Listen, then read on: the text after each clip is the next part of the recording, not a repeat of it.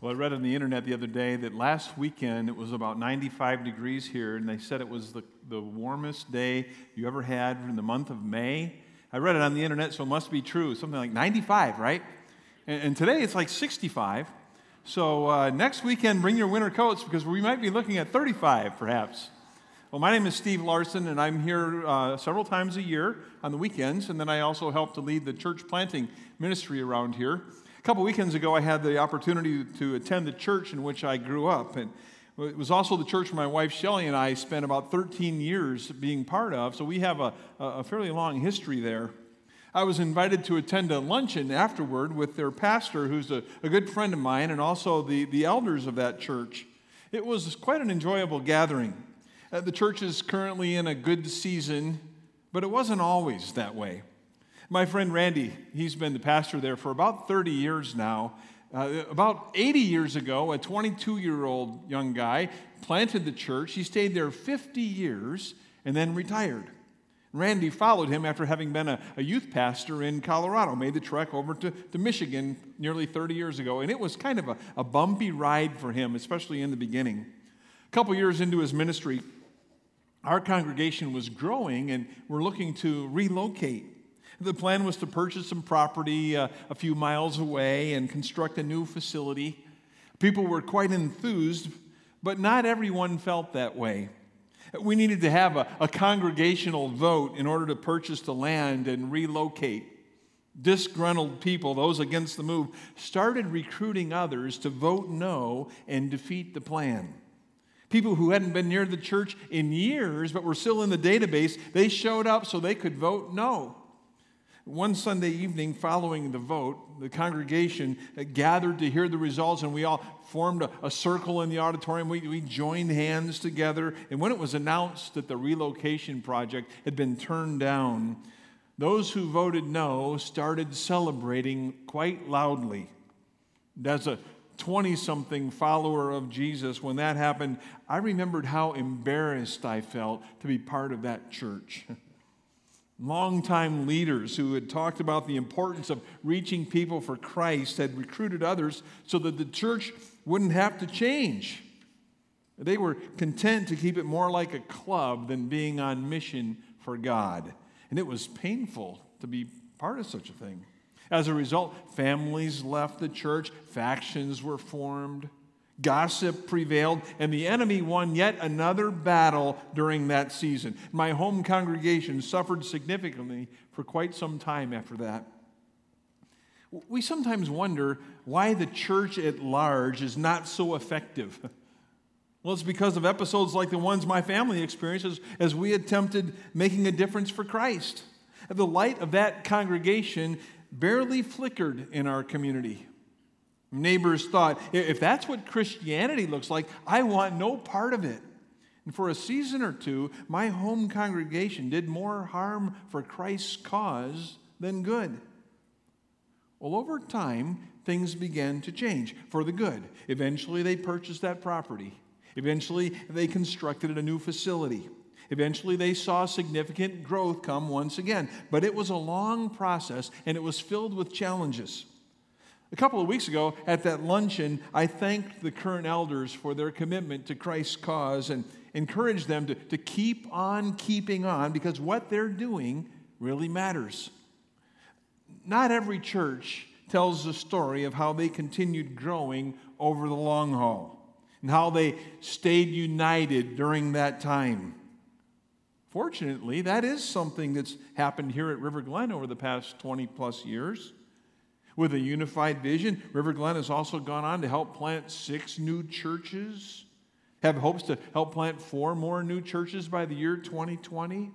We have a new site, River Glen Pewaukee will be launching this fall, and Dave Cole and his team have gotten over 300 interested people that are looking forward to help advancing the mission of Christ in Pewaukee and beyond.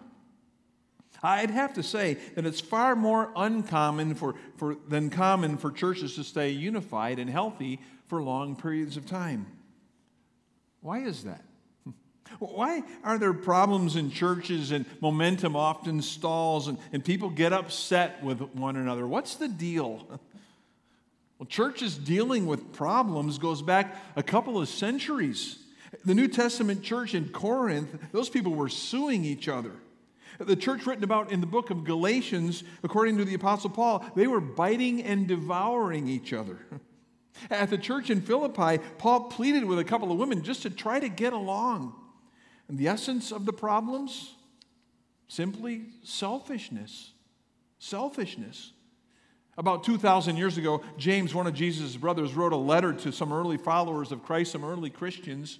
There was a lot of persecution going on. Many people had been run out of town and gone into hiding. These people needed to hear some words that could help them. They needed to weather that storm of persecution. They needed some insights on how to live during those challenging times. And that's when James wrote his letter. It's one of the most practical books in the Bible. James deals with a lot of different issues in order to help the reader strengthen his or her faith. James wanted to see people live with an electric kind of faith, one that's really alive, not one that recruits others to extinguish the light of Christ, but one that fans the flame. We've been looking at James' book over the past few weeks in this series that we're calling Electric Faith. In the first chapter of his book, James said there's a purpose to our problems that can help to make us stronger. In chapter 2, he said that our works, our actions on the outside reveal the kind of faith that we have on the inside. In chapter 3, he said that our words drive our lives. Maybe you were here last weekend and you received a tongue depressor from Ben when you walked in here. Ben challenged you to take that tongue depressor and pay more attention to the power of your words during this past week. In chapter 4 of James' book, he begins by realizing that conflict happens. It happens with all people, church people included, doesn't it? Wherever you have people, there are going to be some problems. And James writes his book to followers of Christ. And he says right away in verse 1 of chapter 4, what causes fights and quarrels among you? In other words, why in the world are you recruiting people to vote no? The example I gave you about my home church might have been a bit on the extreme side for some of you, but fights and quarrels happen, don't they? Anybody going through a fight or a quarrel right now? Maybe it's with a spouse or a son or a daughter, perhaps an in-law. Maybe there's a colleague at work that drives you crazy, or your neighbor is nearly impossible to get along with, and you're even thinking about moving. I mean, what's the root of these kinds of problems? Well, James says that the fights and quarrels come as a result of our selfish desires that battle within. Selfish desires. When selfishness pervades, troubles invade. You want something but don't get it. You don't get your way. You become jealous over what others have and end up fighting trying to obtain it. Jealousy starts growing and it leads to discontentment, discord, and division. I was happy about my house until I saw yours. I was pretty content with my bonus until I heard about yours.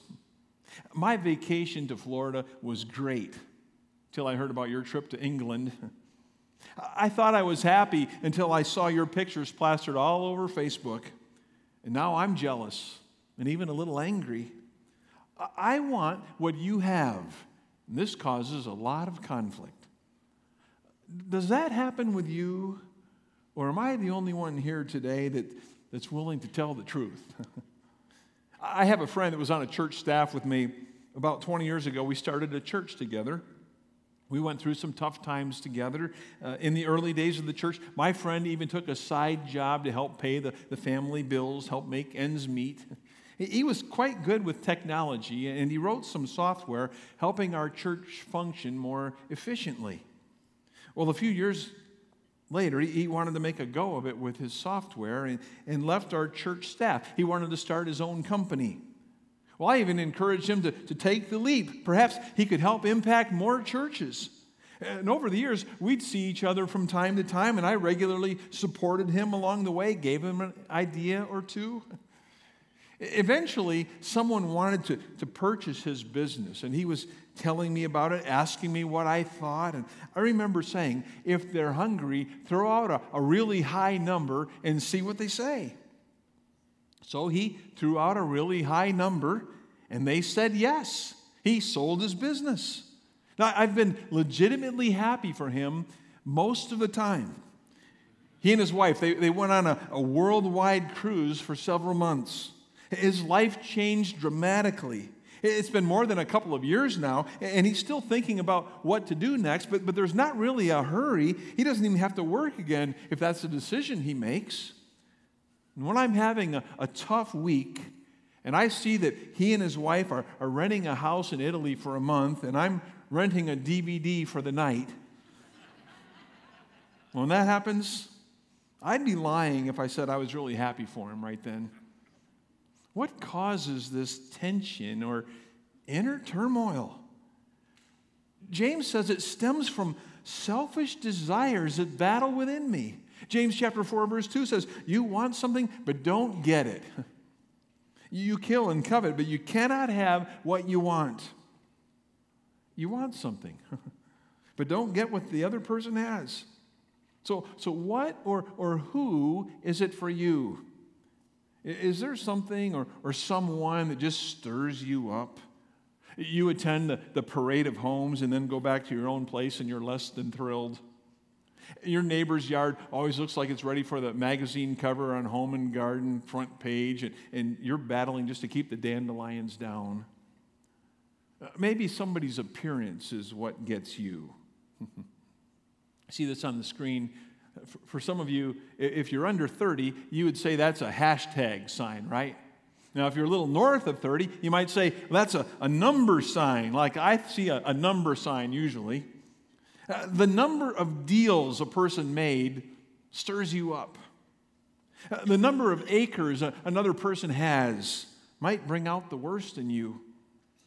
The number of years or months that your buddy has before he retires just creates a little jealousy within you. The number that's in their 401k versus the number that's in your 401k prompts green eyes of envy to open widely once again. It's a number on a sheet that has no bearing on our life whatsoever, but it can mess with you. James says that this comes from the desires that battle within us. Desire isn't a bad thing. There are healthy desires in life. The problems come, the quarrels, the anger, the jealousy, the coveting comes when the desires become untamed and are allowed to start running rampant. So what's the remedy for this situation? What do we do about it? Well, the first thing is that we have to bring God into this area of desire. Bring God into the picture. And when God isn't in the picture, you're just going to be frustrated. And frustration often leads toward anger. Making a conscious decision as to who is going to drive my life is a significant call. Some of us think, it's my time, it's my money or my life, and I'm going to live it my way. I have my rights. Well, that might work okay for you in the short run, but over time, if you're honest, how has that worked out for you really? How do you view your relationship with God? Sometimes I view my life as a pie with all these different slices in it. I have a couple of slices for work and a couple of slices for sleep, because both of those take up a fair amount of time. That leaves just a few slices left. And if I put my relationships in there, I'm married. I have a daughter, a son, a daughter-in-law. I have a little grandson now. Throw in a hobby or two. I'm involved in my church back in Michigan. We host and lead a small group. And if these all take up a slice or two, that's my pie. And I'm afraid that a fair number of us think about our pie and we give God a slice. That's faulty thinking. If God only has a slice of the pie, he's getting shortchanged, and the rest of our world gets out of whack. In reality, the whole pie belongs to God. Each slice is a part of my life in an area which I'm trying to honor him. Is that the way that you view it too?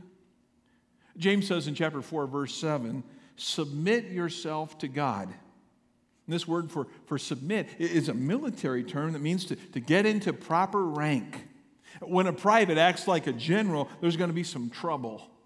Instead, when you give God the reins, you'll be far better off over the long haul. An example in Scripture of someone who was doing this right was the Apostle Paul. He was going down the wrong track in his life for quite some time, and then he made a complete 180, started following Jesus. He'd been to all the right schools, had the right pedicure, I don't know if Paul had pedicures or not, but he had the right pedigree. But Paul didn't let that kind of stuff interfere with his thinking, did he? In the book of Philippians, Paul wrote that he was doing well in this area. He said in Philippians chapter 4, verse 12, I know what it's like to be in need, and I know what it's like to have plenty. I have learned the secret of being content in any and every situation, whether well-fed or hungry, whether living in plenty or in want. The answer? Jesus Christ directed his life. Jesus led the way, and Paul said, I can do all things through Christ who gives me the strength. He no longer did it on his own. Christ gave him the ability, the strength to tame that desire monster. King David wrote in Psalm 37, verse 4, delight yourself in the Lord. In other words, pursue God, and he will give you the desires of your heart. Around here, beginning this weekend, we're offering these brand new summer small group series where you can have others in your corner helping you in your journey with God, in your relationship with him. When God leads the way, he helps change those desires. When you decide to do your own thing, it brings on difficulties. But when God leads the way, when he's the first part of the equation, those quarrels, those arguments, those envious, jealous, laced thoughts, they don't win the day anymore. Let God lead the way. Well, what else helps us to remedy this situation? Well, learn to say the word enough. Enough. What if we said, what I have is enough? I have a Zillow app on my phone. I use it a lot. My house isn't even on the market. But I like seeing what else is out there. And sometimes I'll even point out a house to my wife and we'll go drive by it or something like that if it looks good. And I always seem to come to the same conclusion. I like where we live. I like our neighbors, like our neighborhood. Our place works well for us, and it is enough. And the older I get, the more I realize that things don't have the ability to make me happy.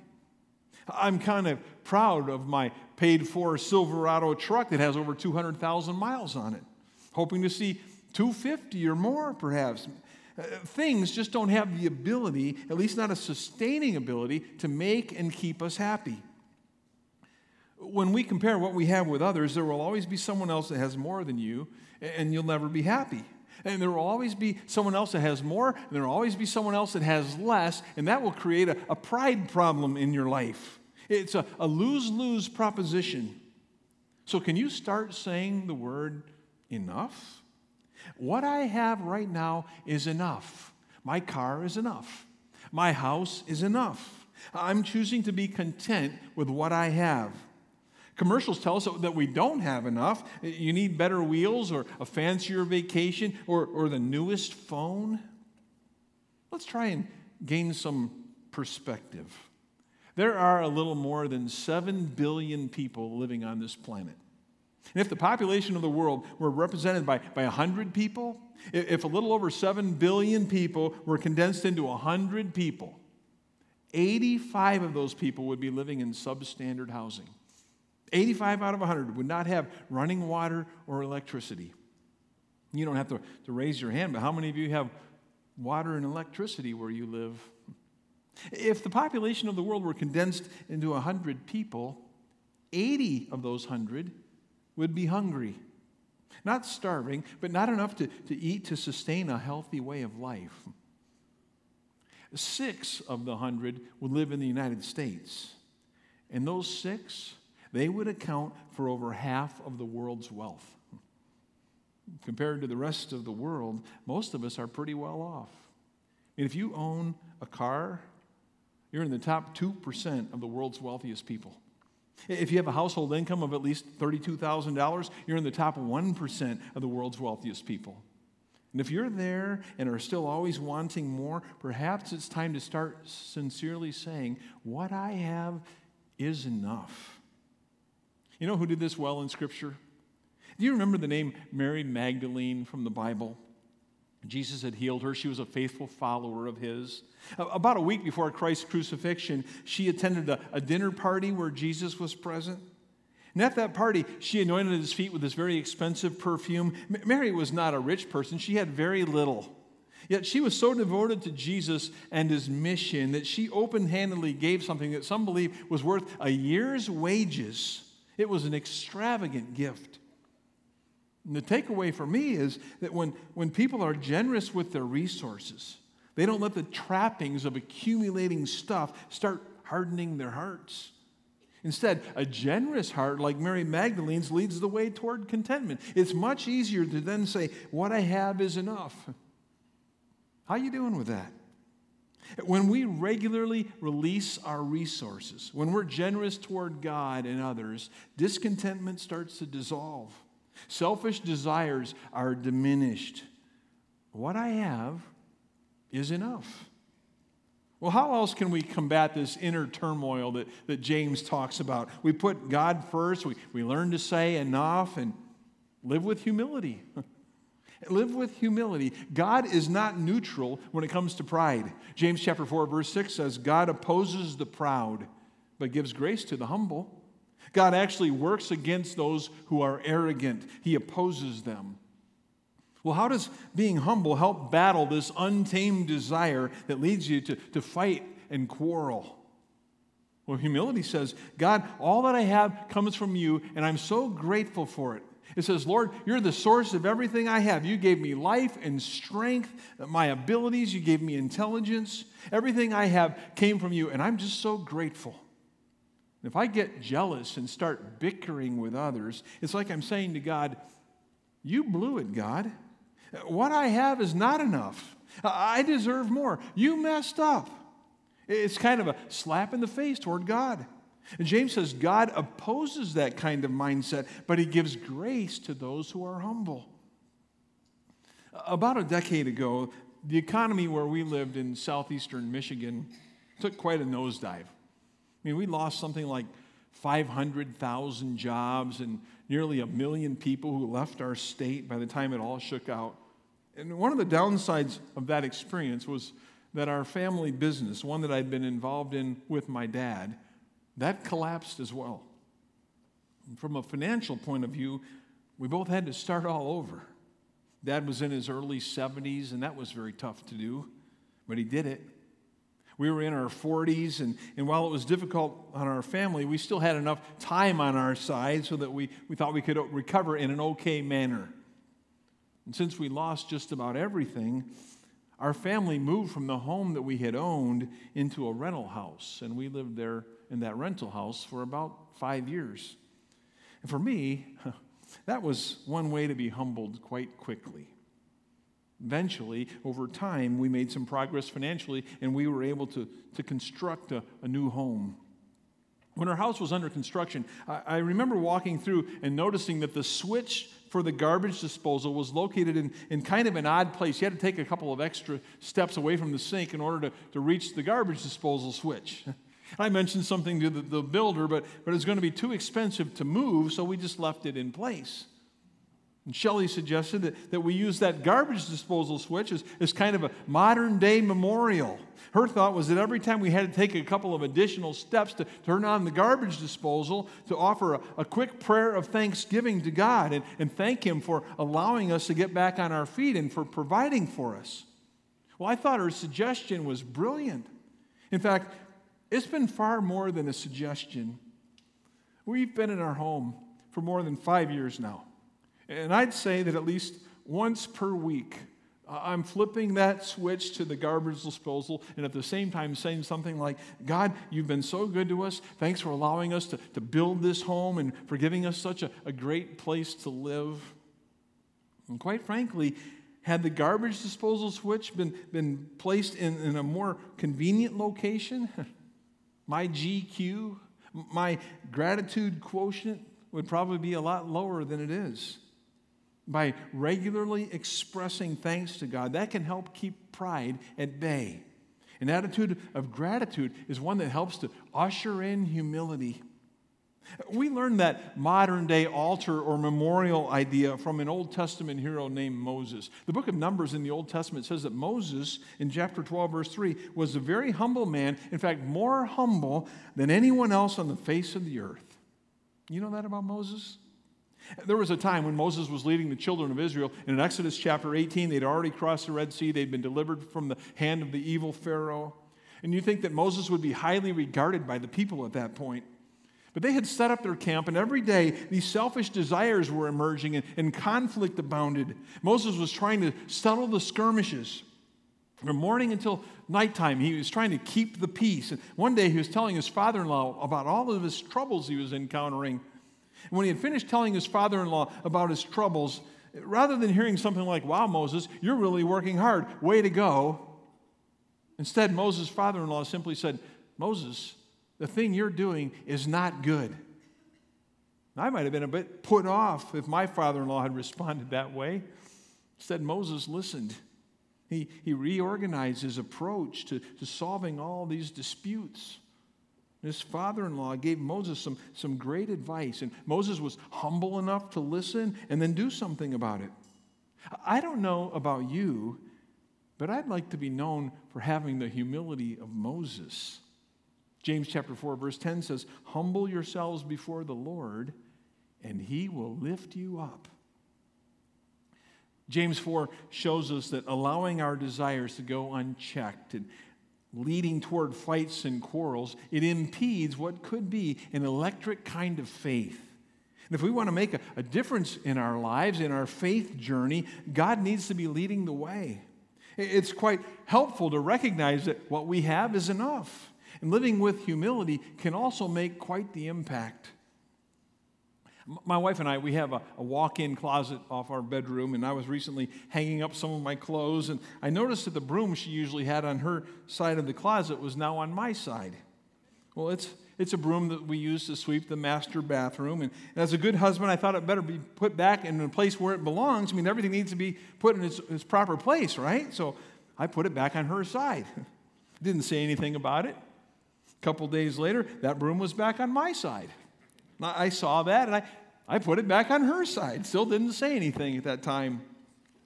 Well, the next day, she was putting something away in the closet, and she started putting that broom back on my side, and she said something about it, and we decided to have a conversation about the broom in the closet. Now, I was joking with her and reminded her that the broom has always been on her side of the closet, not mine. After all, my side of the closet isn't really equal to a side anyway. It's more like a section. And that could have led to an entirely different conversation. But Shelley, she just felt like there wasn't room for the broom on her side of the closet anymore. Well, in earlier days of marriage, Broomgate was the kind of thing that could heighten into a quarrel or even more, and I may have done whatever it took to win. And I know it wasn't really about the broom in the closet, right? It's about who gets their way. And rather than let this conversation escalate into a potential problem, I just kind of laughed it off. And Shelley's with me this weekend, and guess where the broom was before we left to come here yesterday? Well, it's on my side of the closet. I mean, I've learned a thing or two over 30-some years of marriage, how to work things out. I don't know where you are in your relationships today. You may be on the cusp of a fight or a quarrel. You may be in the middle of one. There may be someone in your life that you haven't spoken to in years.